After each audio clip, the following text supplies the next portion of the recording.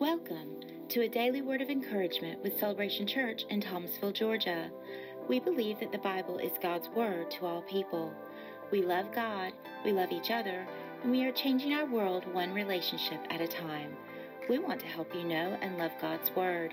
Join Pastor Jimmy Bryson each day as we discover how to seek God and live our lives encouraged by His word. A 3-day global moon watch kept millions of people enthralled and glued to their TV sets.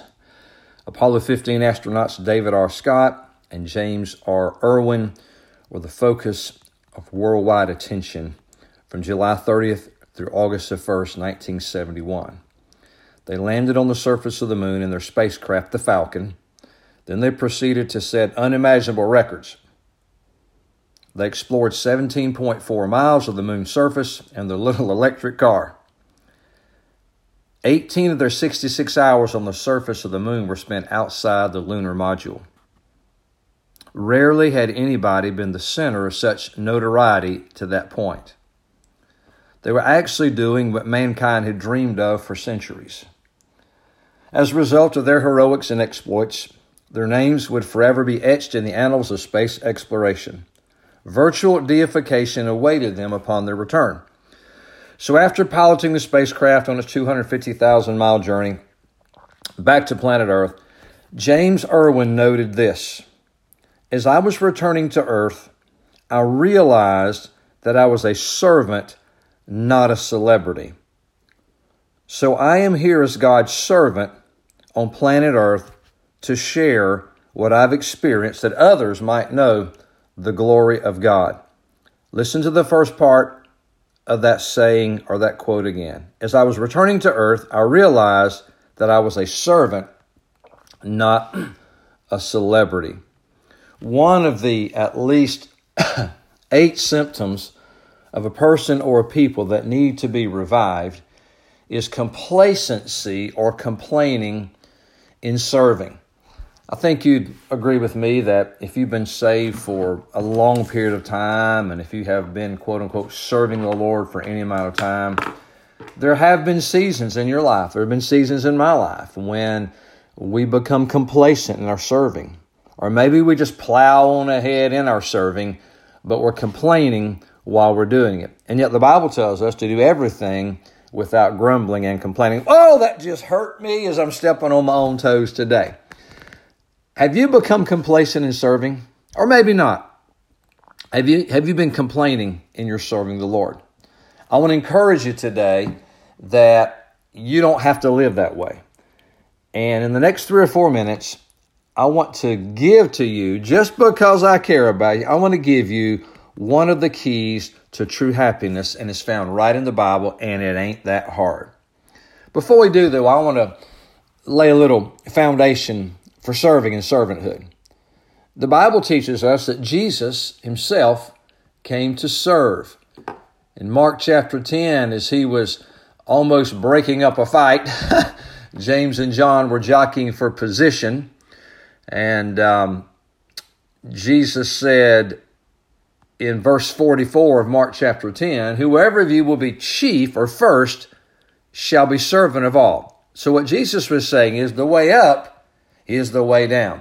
Now, I know that's counterculture. I know that's against everything that our Fortune 500 companies are probably teaching these days. But Jesus said in the kingdom, if you want to be first, you must be not only servant, servant of all. And then he said in verse 45, "For even the Son of Man came not to be ministered to, but to minister and to give his life a ransom for many." Isn't that interesting? You would think that Jesus came to be served, but Jesus said, "No, I didn't come to be served. I came to serve." So Jesus came to serve. And then when Jesus calls us to follow him, at Celebration Church, we've looked at those 2 words, "follow me," on multiple occasions. And we found that in the culture in which Jesus spoke it, when Jesus said, "follow me," the people understood at least 4 things about those 2 words. When Jesus said, "follow me." First, they understood that Jesus was saying, respond to a summons. This was a command. This was an edict. It was a summons.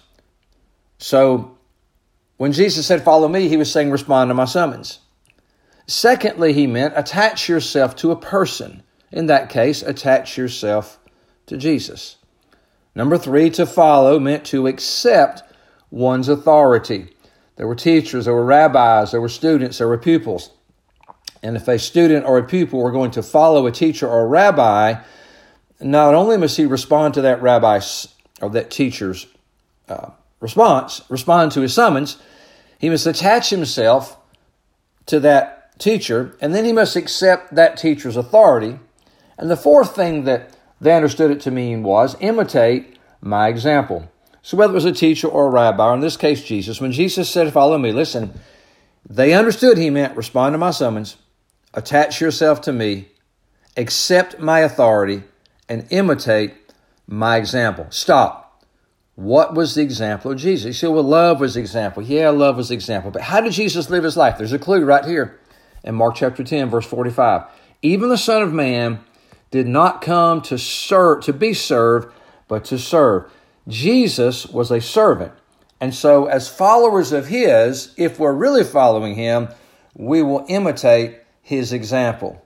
A third statement I want you to understand is we are saved to serve. We are saved to serve. I know you probably have memorized Ephesians 2, 8 and 9. For by grace are you saved through faith, and that not of yourselves is a gift of God, not of works, lest any man should boast. And then verse 10 says, for we are his workmanship, created in Christ Jesus unto good works. Jesus said, let your light so shine before men that they might see your good works and glorify the Father. Now, we're not saved by our works, but when we become saved, we do work for the Lord or we serve the Lord. And so we're saved to serve. We follow his example, and Jesus came to serve. And the final thought is we're happy when we serve. That's the key I was going to tell you about.